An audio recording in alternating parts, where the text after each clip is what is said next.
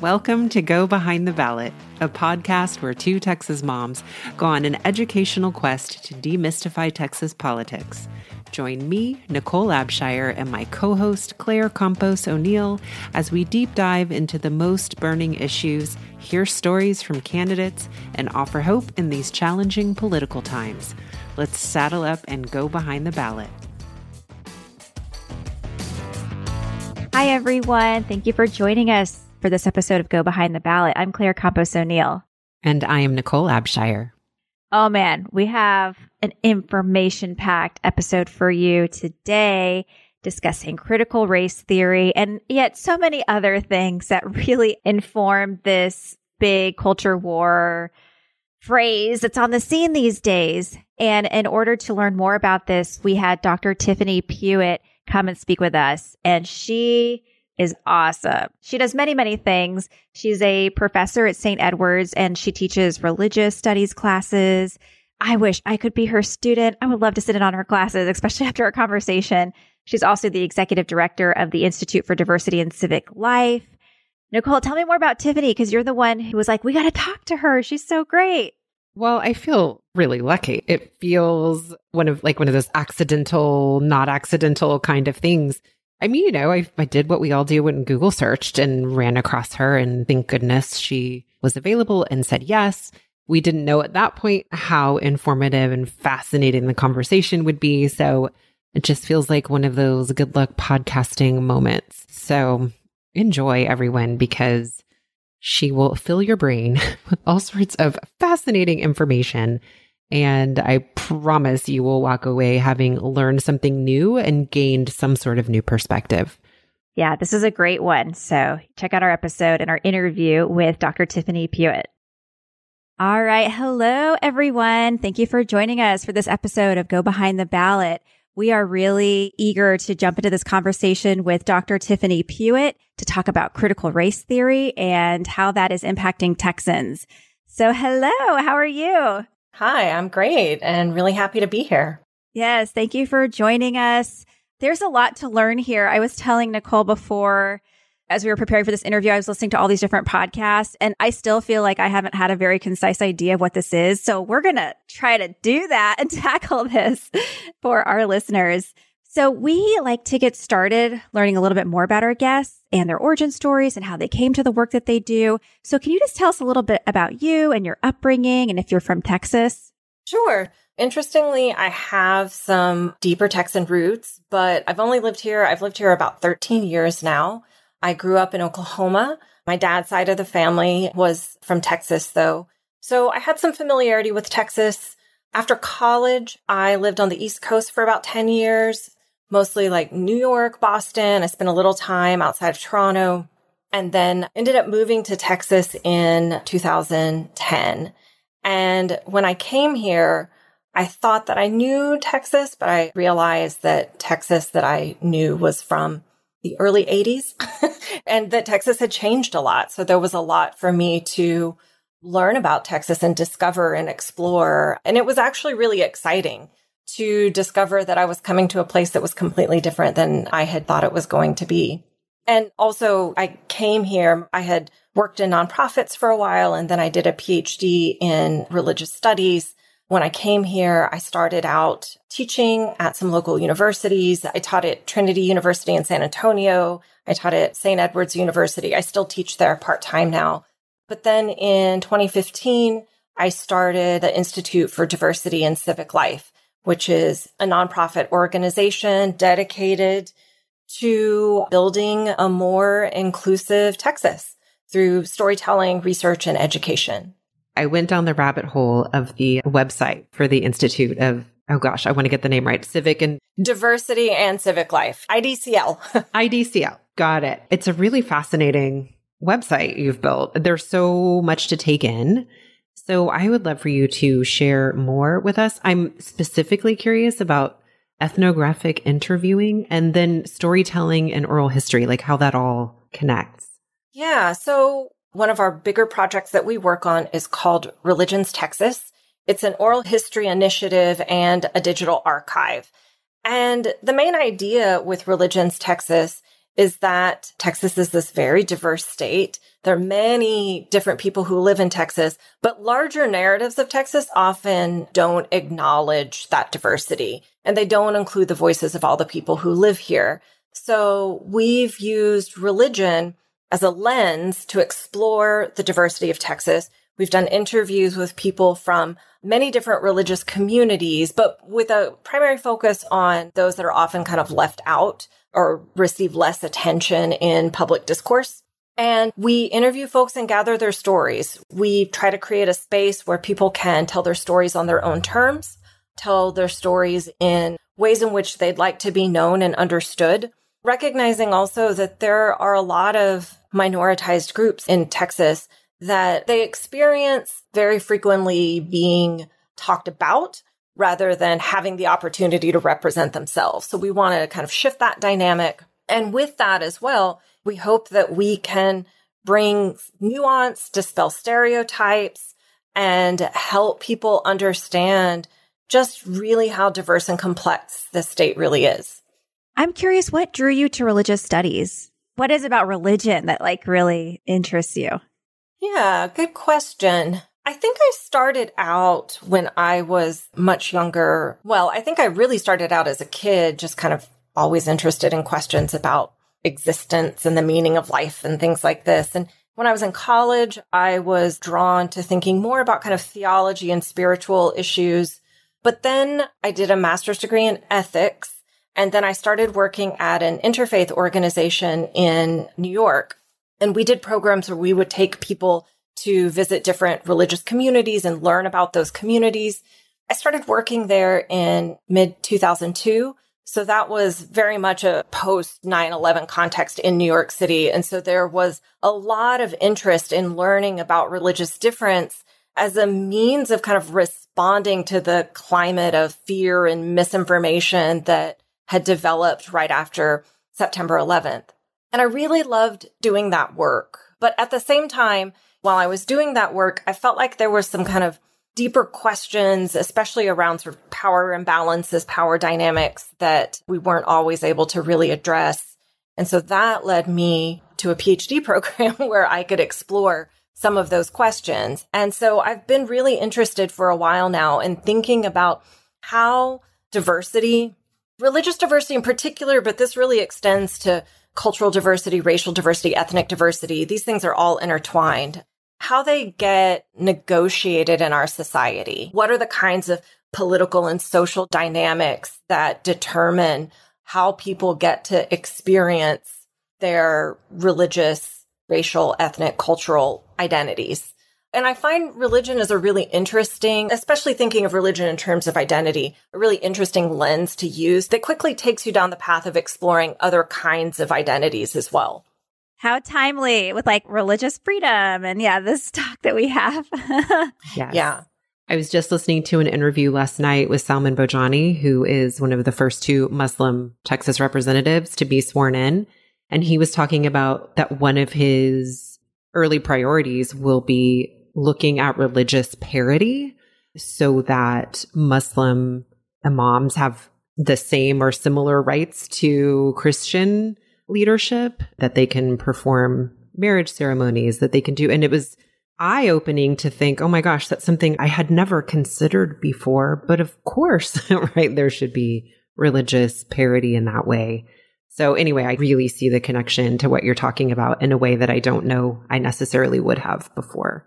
Yeah, that's very interesting. And it is exciting as well that Texas has a really large Muslim population, although it's not exactly accurate to say it's a Muslim population because it's made up of many different communities and they're very diverse and they represent different cultures and ethnicities and races and different sects of Islam as well. But these are growing communities and they're a growing part of Texas, but they haven't had a lot of representation and they haven't been seen. And frequently, when we hear about them in public discourse, it has been when some Texas elected officials have made Islamophobic remarks and really kind of misrepresented and marginalized many of these communities. So it's very exciting that there are now Muslim representatives in the Texas legislature and seeing these communities have this kind of growing power and space to represent themselves.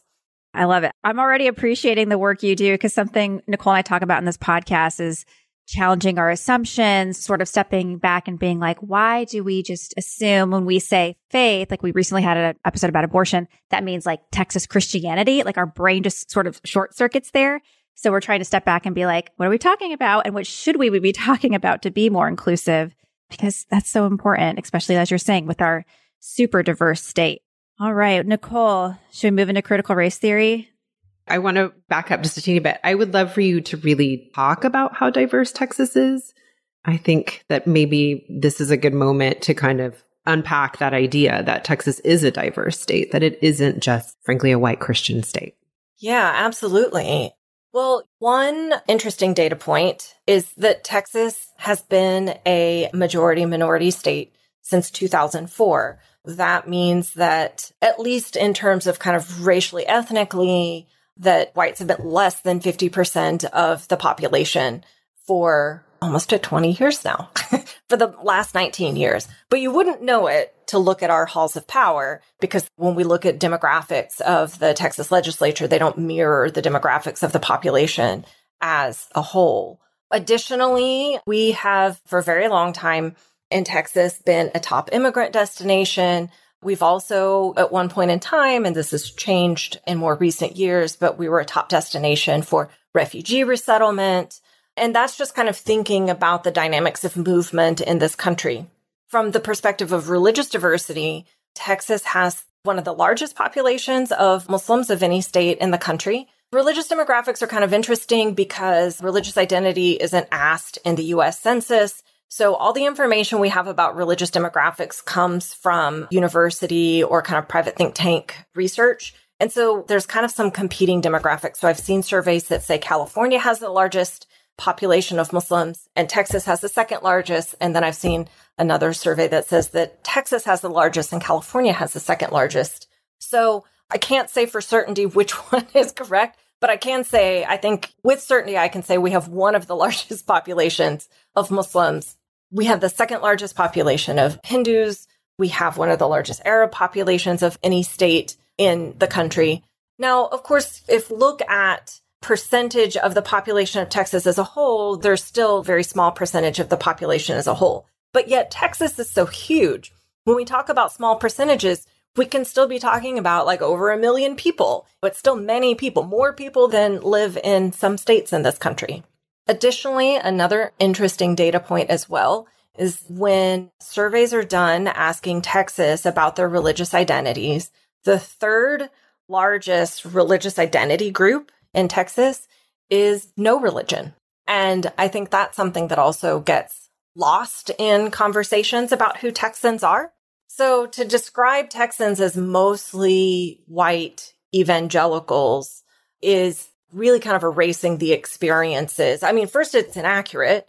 But then secondly, there are many white evangelicals here, but there's so many other people. And so if you just focus on that, it really erases the other identities and perspectives and experiences of many Texans. Thank you for unpacking that.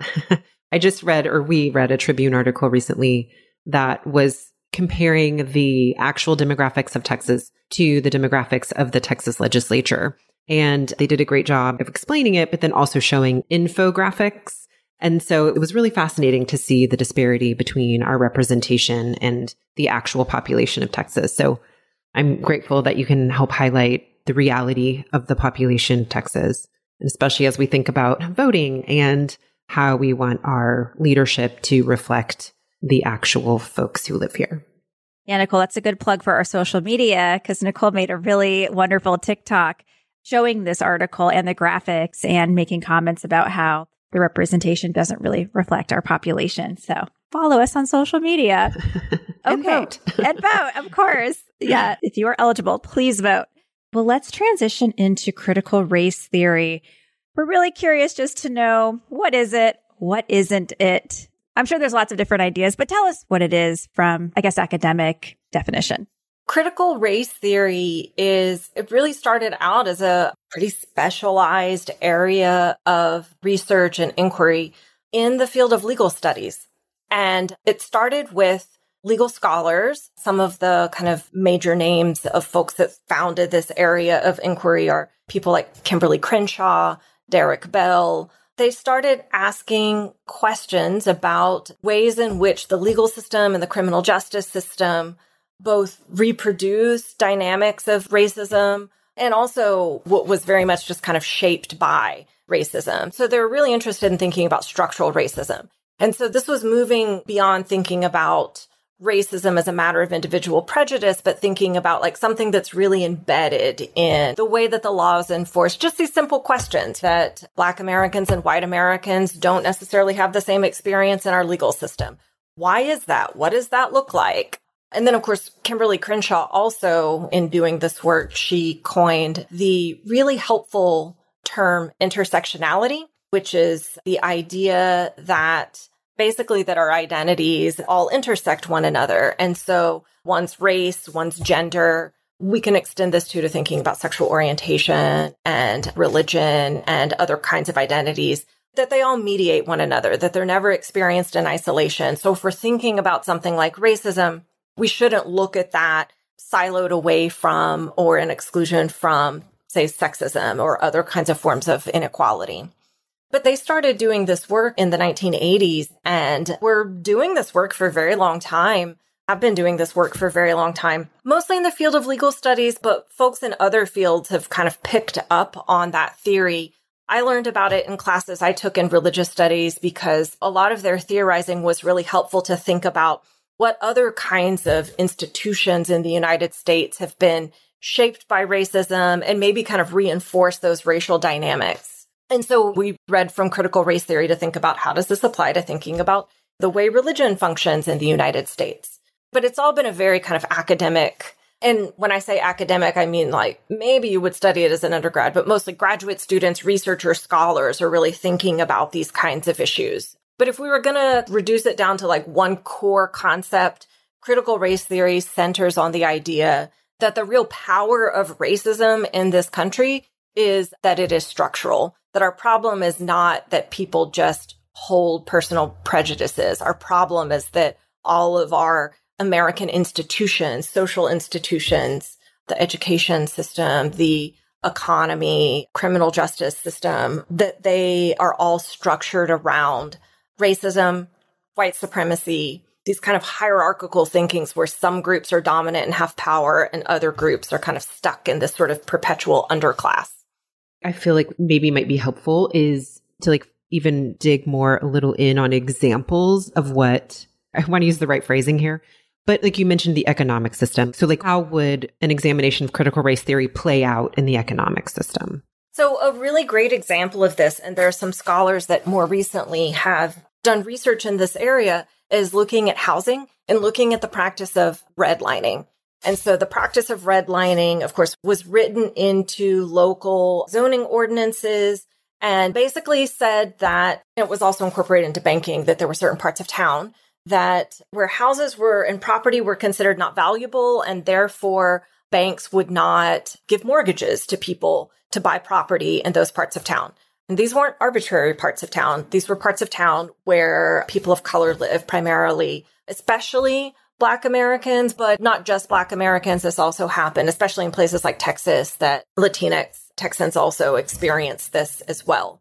And so this led to undervaluing of property, just difficulty in buying property. And then, of course, that impacts generational wealth because a major way in which Americans accumulate generational wealth is through property, through owning property and then building equity, selling it and making money off of that, passing it down to children, that property becomes part of inheritances that people can give to their children. So if you have entire groups of people that are shut out of participating in those economic activities, then that really impacts the way that they get to participate in the economy as a whole. That's just one example. And part of that as well, in looking at the history of redlining, for sure that there are many parts of Austin that actually have like deeds of houses or properties that were restricted to only whites could own these properties. There are all of these kinds of policies, and they're not always passed at like a state or federal legislative level. And so sometimes they're unseen in that way because they can be so localized. And They have left folks out of opportunities. They've limited their access.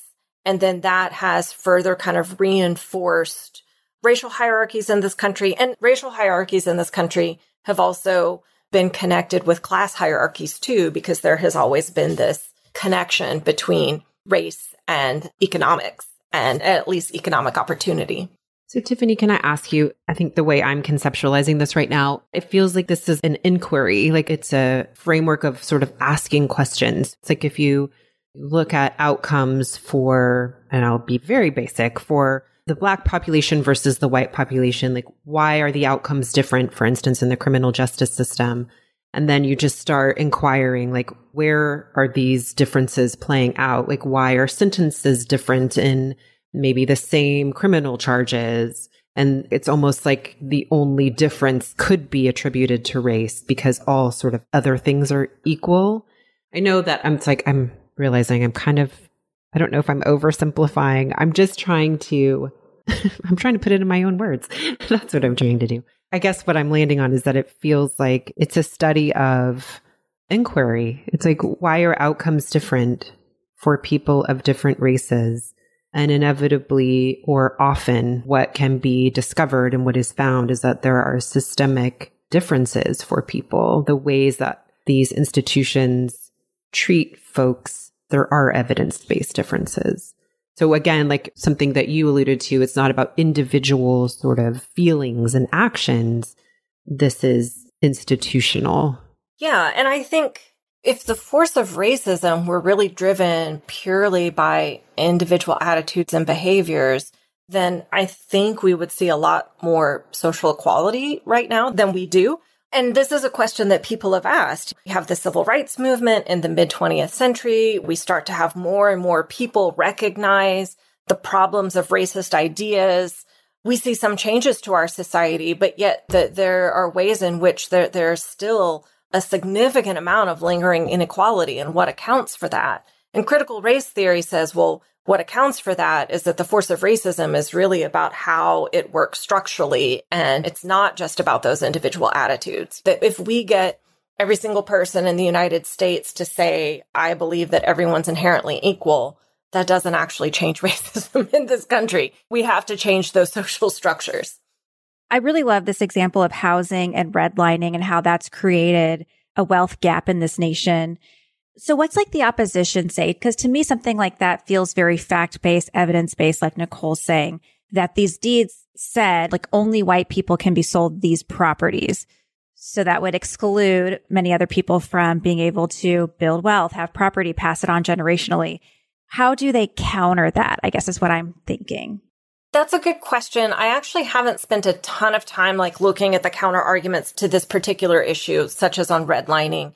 But speaking more broadly about some of the counter arguments that I hear about when people are trying to push back against ideas of racism embedded in various kinds of U.S. structures, I hear people say things like, that was a long time ago. There's been enough time for us to get past this. The reason we're not past this is because, or the reason that there are people that are still not doing as well, say economically, is because of their own individual volition. They're not trying hard enough. They're not working hard enough, that there's some kind of individual personal flaw.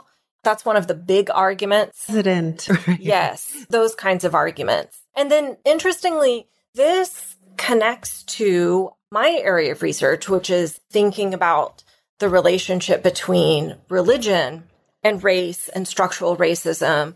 And one thing that I have seen is that amongst certain Christian theologies, particularly in evangelical Christianity, there has been this tendency to want to say that racism is a sin and it's an individual sin. Sin is always an individual issue. So it's always a matter of individual attitude or behavior, that an individual can repent, an individual can ask for forgiveness, can pray, can change their attitude and have a different attitude. But that's always the place where our social problems lie. It's always about the individual, and it's always the individual that's going to change it. And Interestingly, in 2019, the Southern Baptist Convention actually passed a resolution saying that critical race theory was problematic because it's not biblical. And the reason that it's not biblical, I mean, in some ways, this is kind of funny because it's like, well, of course it's not biblical. It actually part of legal theory. Right.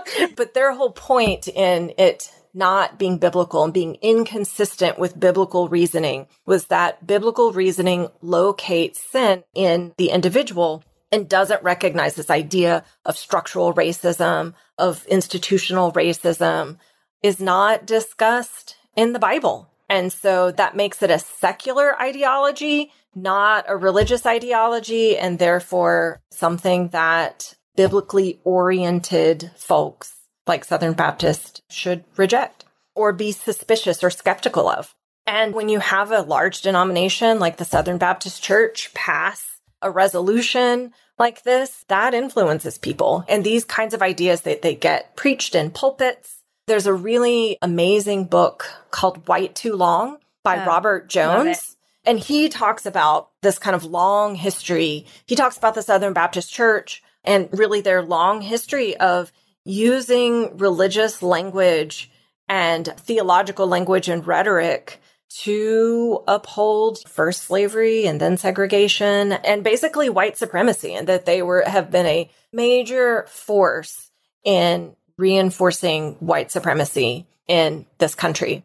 And I think this is something that even folks who don't study religion need to keep in mind in thinking about kind of the ongoing structural racism, is just how deeply influential religious ideology is in many people's lives. And so once somebody has this idea that there's a way of thinking about the world that's determined by God, it can be difficult for them to kind of step back and really question that. And so that gets so deeply rooted and really kind of taken for granted, and people can't see beyond that. And I think this doesn't entirely explain some of the resistance to critical race theory, but I think this is a big piece of it. I'm having light bulb moments over here. That connection to individual sin and just in general institutional harm, like there's so much then, of course, that makes sense. Sexual scandals, all sorts of things that can easily be dismissed as individual problems rather than institutional suddenly make a lot more sense. Yeah. Even I'm thinking about like environmental issues than the climate, like how we can sort of individually, I can do what I can do, but systemically, that's almost how it feels. Like you're just sort of absolved of trying to fix these bigger, massive problems. Yeah. And sometimes the theological language then gets framed in terms of there are problems in this life that won't be there in the next life or in heaven, that one just needs to be focused on their own salvation, that you just try to be a good person in this life. That's all that you can do to be a good Christian. You can't fix the rest of it. You can just focus on yourself. And we see a lot of that kind of language generated, especially amongst a lot of evangelical Christian groups. So it's all about when we look at problems, social problems, the answer is personal piety, prayer, spirituality, personal piety, and not action to actually change policy and structure and things like this. Yeah, same to Nicole. This is making a lot of sense for me because we've had some episodes. One specifically had talked about Christian nationalism, but that's kind of been a through line in our conversations. And this tension between those who believe in this personal piety is the answer, being very almost antagonistic to like more social justice Christians. There's like a real tension there. And it's starting to make sense why that's there, why they're so like, not only am I going to be personally pious, you shouldn't be doing these other things. It's kind of where I'm thinking. So, yeah. Another really great book that talks about this is Jesus and John Wayne by Kristen Dumais. That's an excellent one as well. And if you read White Too Long and Jesus and John Wayne and kind of couple them together, you get this really interesting picture of how white evangelical ideologies are really shaping American politics today.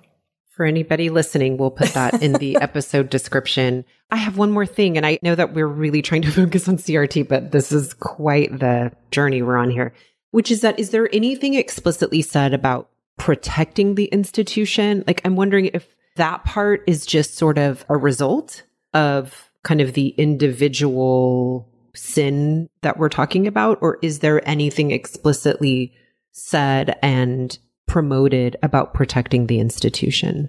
When you say institution, do you mean like institutional racism? Or No, I'm sorry. I mean, like, for instance, if I were a member of the Southern Baptist Church, would I be explicitly encouraged to protect my church at all costs? Or is that sort of the result of the preaching about how sin is individual? Yeah. And this is an interesting point. Like, you're right. On one hand, there is all this emphasis on individual faith, individual piety. But at the same time, the church is also really important. And part of that, too, is that the church, the protection of the church, the cultivation of the church, that is biblical. So for many evangelicals and white evangelicals in particular, there's so much emphasis on biblicism and the idea that their ideology needs to reflect their interpretation of the Bible. And there's a lot in the Bible about building and growing and maintaining the church. So that part, that institution can be justified to protect that. Other kinds of more nuanced sort of institutions, especially more modern ones that wouldn't have been thought of during the times the Bible was written, that those become this kind of big question of like, do we really need to pay attention to that? Thank you for indulging that. That's definitely going to be the thing that I walk away thinking a lot about. Already so much to think about, but we're going to press on and give you some more. You touched on this a little bit about the role of how religion, sort of this evangelical Christian ideology, is infiltrating our American politics. And I think that's really happening here in Texas. So can we talk a little bit about some of the bills that are sort of infused with that? I think maybe specifically House Bill 3979, which passed in the last legislature. Yeah, and SB 3 as well, both of those. These bills are really interesting. Both of these are often called anti-critical race theory bills, and that's a way to understand them. But they don't actually mention critical race theory by name within the language of the bill. Rather, what we see, it's very subtle, but we see the subtle emphasis on what they really outlaw is the idea of thinking structurally and systemically. They also prohibit negative depictions of the United States, so that we have to tell a story in a way that supports American exceptionalism. Not that they're using that exact language, of course. That it's problematic to talk about racism as anything other than kind of individual opinion or belief or behavior. And then they also include language about, and this part is so fascinating to me, they include language that prohibits teachers from creating discussions about provocative current events that might make students feel uncomfortable. Part of why this is so fascinating to me is because educational researchers have been telling us for a very long time, and also many of us know this from kind of anecdotal stories from folks, that students of color have been feeling uncomfortable in classrooms for many, many years in Texas. And this bill was not written to address their discomfort. This was written to address the discomfort that white students might feel in having to think about their racial identities and also think about how their racial identities are tied to these structures of dominance and oppression. Can I just pause and ask real quick? Oh, sure. So what are some of the consequences if teachers do violate these bills? That's a good question. I'm not sure. I guess I don't know for sure the entire answer to this, but I'm not sure that this has all been exactly laid out. So my sense is that the consequences right now are creating this culture of intimidation, that people think their jobs could be on the line, that individual teachers could get fired, that school districts could be sued, that the TEA could intervene in some kind of way if they are found violating this law. I'm not exactly sure that we have cases, and you might actually have found, I know you've been recently doing a lot of research on this, and so you might have the answer to this more so than I do, but I'm not sure that there have been cases of actual violations yet. It seems like there's been more districts trying to create mandates in anticipation of violation, and then these mandates are wildly problematic. They say things like suggesting that both sides of the Holocaust should be taught, or that later legislators have walked back and said, oh, we never intended this, that we never intended the bill to be interpreted this way.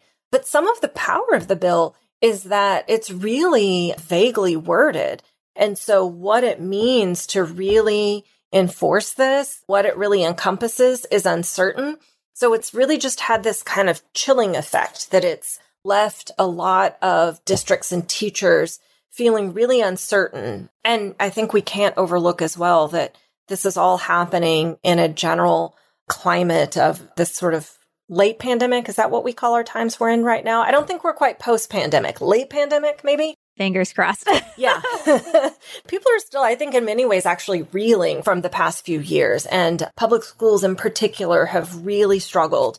Teachers have really struggled with online learning, with the kinds of risk that they've had to deal with and manage around health, around both the thinking about kind of COVID mitigation and things, but also the mental health issues that students have had, that teachers have had. So many teachers leaving their jobs. We're seeing this kind of loss of teachers across districts and across the state. So we already have this environment where teachers are exhausted. They feel demoralized. They also generally, I think, feel that they have so many state mandates that they're not given the freedom to structure their classrooms and teach in the way that they would like to according to their own teacher training. Instead, they have these mandates from above and from the state legislature. And then this just adds one more thing. And so in addition to all these things, by the way, make sure that you never have a conversation in your class that might make a white student feel uncomfortable. And that's pretty burdensome for teachers.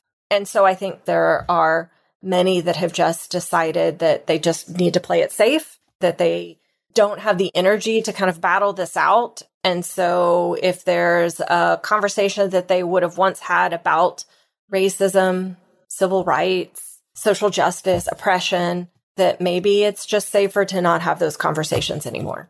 I find that disturbing because if we can't have those conversations in public school classrooms, this is the one place where public schools are the place where we have children as representatives of our public coming together and getting to know people who are different from them and learning about what it means to be, ideally, a good citizen. And so if we can't have those conversations in our public school classrooms, where can we have them?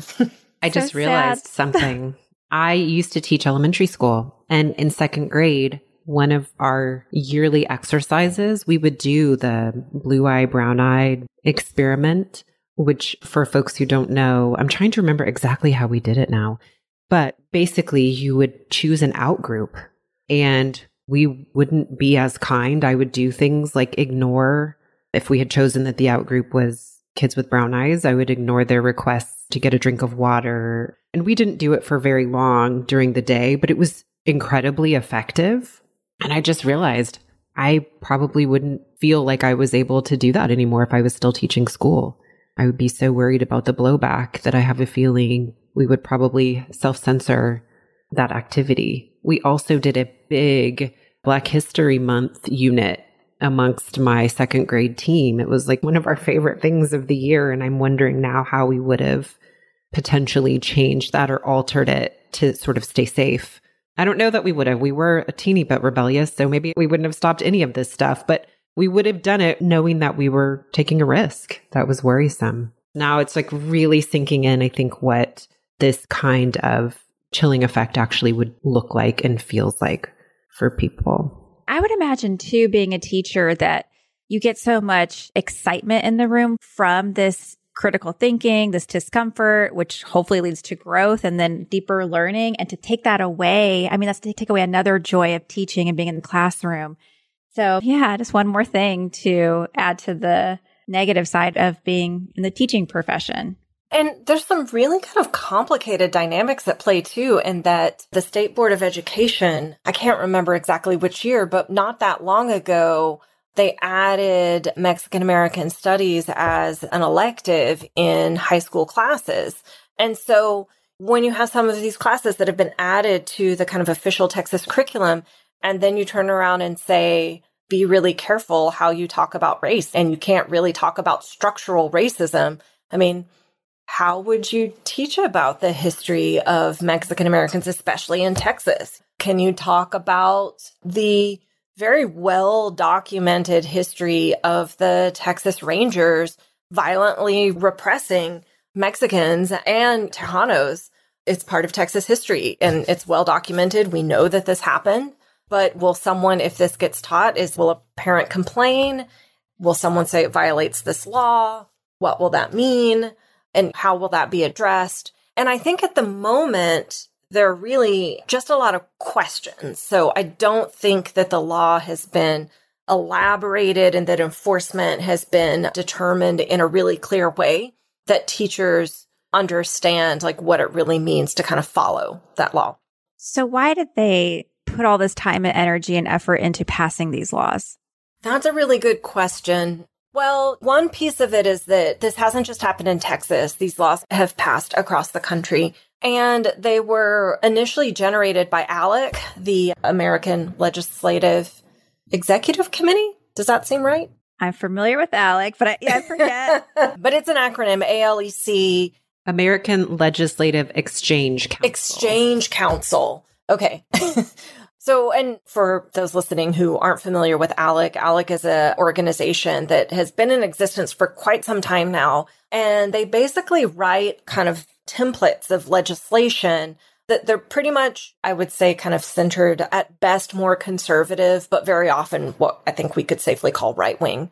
And they share these templates with state legislatures around the country. And then these bills, then you'll see similar bills getting introduced in multiple states around the same time. And that's the case with the anti-critical race theory bills, that this didn't just happen in Texas, and ALEC played some kind of role in drafting some of the ideas or kind of parameters around what these bills could look like.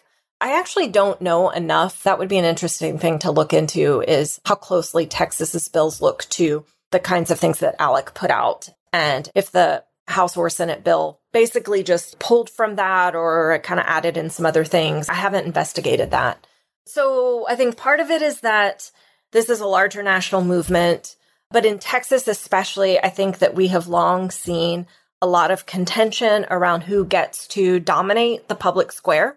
And I interpret a lot of this contention as well as being influenced by the really dynamic growth of Texas, and that Texas is just becoming more and more diverse. We're growing and we're becoming more and more diverse. We've been a minority majority state for almost 20 years now, and we're not going back. That's not going to change. And so I think that people who have historically been in positions of power in Texas that are primarily white evangelicals want to retain that power. And that there is the option to just try to represent the needs and interest of your constituents. But it doesn't seem like that's the road that a lot of folks are choosing to take. And so instead, they are kind of drumming up this sort of culture war rhetoric and this idea that our, of course, not meaning everyone, but just this sort of select dominant group, that our values are under attack. And that we have to protect our values. In some ways, this is not exactly new. We saw this rhetoric come up in the civil rights movement. We saw the most Confederate monuments in this country were built in response to the growing civil rights movement in the 1950s. So these aren't exactly new things. I think this is kind of a long pattern in U.S. history. But Texas in particular, it's interesting. I think sometimes the national media gives too much attention to dominant groups in Texas, and so they'll cover Texas as if this sort of right-wing white evangelical perspective really does represent all of Texans. And I think when that happens, what they're missing is that this is a response to the growing power of people who aren't white, who aren't evangelical, who have different perspectives about what it means to be a Texan, what Texan is, what Texan should be. So it's about trying to kind of double down and hold on to power in many ways. You're kind of answering this, but I want to ask it and then pass it off to Nicole. This question keeps coming up in my mind as we're having this conversation, but what is so wrong about thinking about racism systemically? I'm just curious why just thinking about it is there's such a concerted effort to crush it. Like, we're not even going to think about that.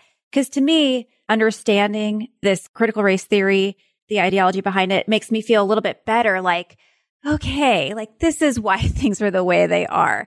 It's not my fault, your fault. It's the air we breathe. And yet you have these other folks who are just like, don't even think about that. Why is that so scary? That's such a good question. And I think there could be multiple answers to this. I think one answer could be as simple as it conflicts with some people's ideologies that they just feel like that they can't question. But I think a more complex answer to that might be that somehow some folks recognize that once you start really unpacking and questioning our social structures, we might actually have to change them. And that might really change our world. I, for one, am up for changing a lot of our social structures. And I feel like we could use some change in many different ways. And I have no problem with that. But I know not everyone feels that way. And there are people out there that feel really threatened by that they think that it's going to be destabilizing. They think that somehow it's just going to lead to chaos. Or, and maybe this is a more kind of cynical response, they think that they personally are going to lose money, power, status, something like that. And they're not up for giving up anything that they have. And so I think that by saying, let's not question, and in some ways it's just like no free thinking, no questioning, that it's again a way of like sort of doubling down and trying to maintain a status quo. That I think the reality is the time is up for that status quo. There's nothing to be done about that. That's just where we are. It's just changing. We're not who we used to be. Time is moving forward. We're more diverse society than ever before, facing new problems that we haven't faced in the past. And a lot of people have different perspectives on those. And they're just not going to be going back to 1950. But that's not stopping people from trying. And this also relates, too, to thinking about legislative responses to LGBTQ identities. And I think that they can be understood in a very similar kind of way, that if you really start questioning gender hierarchies, then all of our hierarchies could fall apart. You know? Yeah. We have some great episodes on gender identity. So if that piques your interest, go back and listen. Nicole, what last thoughts do you have? Oh my gosh, I have so many like notes. Oh my gosh. Well, I mean, I think for me too, where I'm at this point in the conversation is thinking about how all of these things are so interconnected, right? Talk about intersectionality. Here we go. Like I'm having so many light bulbs go off from recent conversations we've had. There's the one we've had today. Obviously, that is just fascinating. But I think about our conversation with Scott White and talking about abortion and the lack of clarity, and that almost seeming to be the point is that people sort of self-censor and feel scared of consequences because there isn't clarity. And I think that the work of providing that clarity, I think part of the problem is that would reveal what is really beneath, what's really underneath. Then you have to actually say like that quiet part out loud. No, you can't talk about the 1619 Project because Black students and white students and Latinx students then might have a greater understanding of the American story. And that would lead people to inevitably see the racism that has been present in our country since its founding. Like that's the quiet part nobody wants to say. So you don't say it. You don't clarify. You just let people exist in this really fearful state of confusion. And it's just fascinating to me the themes that we keep seeing played out in all of these culture war issues, which is a lack of clarity and definition, because at its core, it's hateful. I mean, that's just what we're talking about. And all of this stuff too, that happens when there is not an actual problem that needs to be addressed. It's this preemptive strike. Because I think like the truth is what you just alluded to is how the change is already here. Like that's just factual. But if we can sort of culturally try to legislate and scare people, then it's like the only defense that some folks have. So yeah, clearly my brain is just firing like crazy. But anyway, culture wars. Boo. Yeah. And the other side of the culture wars as well is that they're really effective from distracting Texans from other issues such as our failing electric grid, or how we're going to deal with climate change and these other kinds of infrastructure. Yes, like these really pressing issues that we could be thinking about, but we're not. I suppose there's a cynical part of me that asks, like, is the whole point of some of this just for people in power to not have to tackle the actual difficult issues that they need to? But I'm not sure that it's quite that strategic. In some ways, I think that it is more about latching on to this trend across the nation of a dominant group of folks, white evangelicals, really trying to kind of hold on to that position that they've had that is slowly slipping away from them. Well, thank you. This has been such an informative conversation. I listen to our episodes when they air, and this one I know I'll listen to a couple times because there's a lot of great stuff here. So let's go ahead and transition into our attention mentions, where we send our listeners off with some fun cultural content they can consume in their free time. So it's just something that has your attention, like an article or a book or a show. Do y'all have anything, Tiffany or Nicole? I'm trying to think. I would love to just make a pitch for a friend's book. Simranjeet Singh just this year published a book called The Light We Give. He is the executive director of the Aspen Institute's Religion and Society program, but he is a native Texan, and he is a first-generation Texan. He's Sikh, and he kind of grew up in San Antonio at a time when there weren't very many other Sikh Texans around, and he wore a turban, and his father and brothers, or he still does. And so they were visible minorities in San Antonio. And in this book, The Light We Give, he talks about his experiences of growing up as a visible minority in San Antonio. Not all of that was easy. But then he actually draws from his religion of Sikhism, which is really cool because I think a lot of folks who aren't Sikh don't know very much about it. And so this book kind of tells you about this religion. And he talks about the values of his religion that he's been able to draw from to address the kind of hate and discrimination that he's experienced as a Sikh and brown American. So it's a really cool book because there's memoir, there's a Texan story, there's a little bit about religion. There's also a fair bit about just grappling with discrimination and racism as well. And it's really great. And I think everyone should read it. And it's very it's not an academic book. It's geared at a general audience, but I'm using it in one of my classes at St. Edward's right now, and my students love it. Great. So you can read it, feel like a smart student. I love and so, that. yes, that will be in the episode description, everybody. You don't have to stop and write it down. Nicole, what have you got? I'm actually going to use a recommendation from you, Claire, which is the Citations Needed podcast.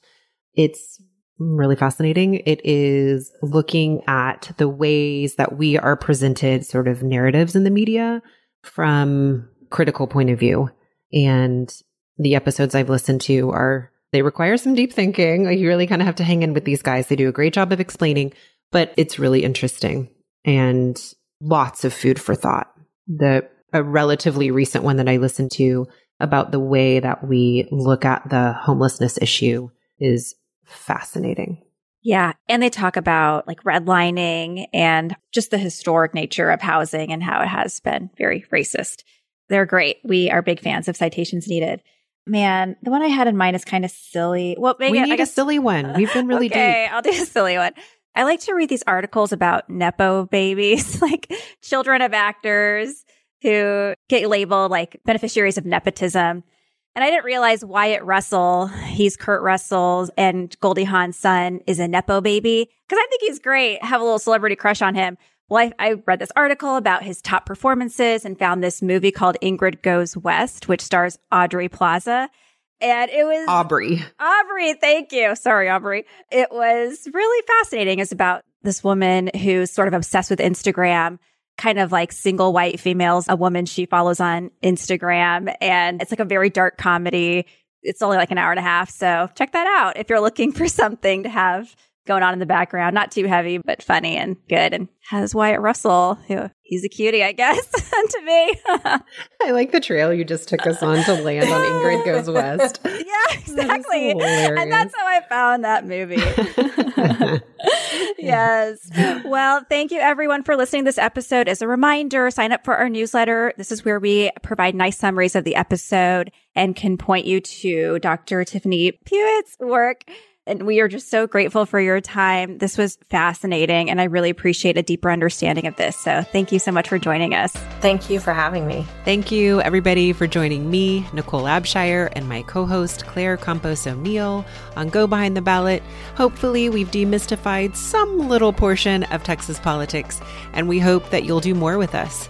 Check out our website at www.gobehindtheballot.com, where you'll find links to all of our social media, and you will find our community. Let's join together and do more. We hope you'll let us know what is working, and we hope you'll join us next week.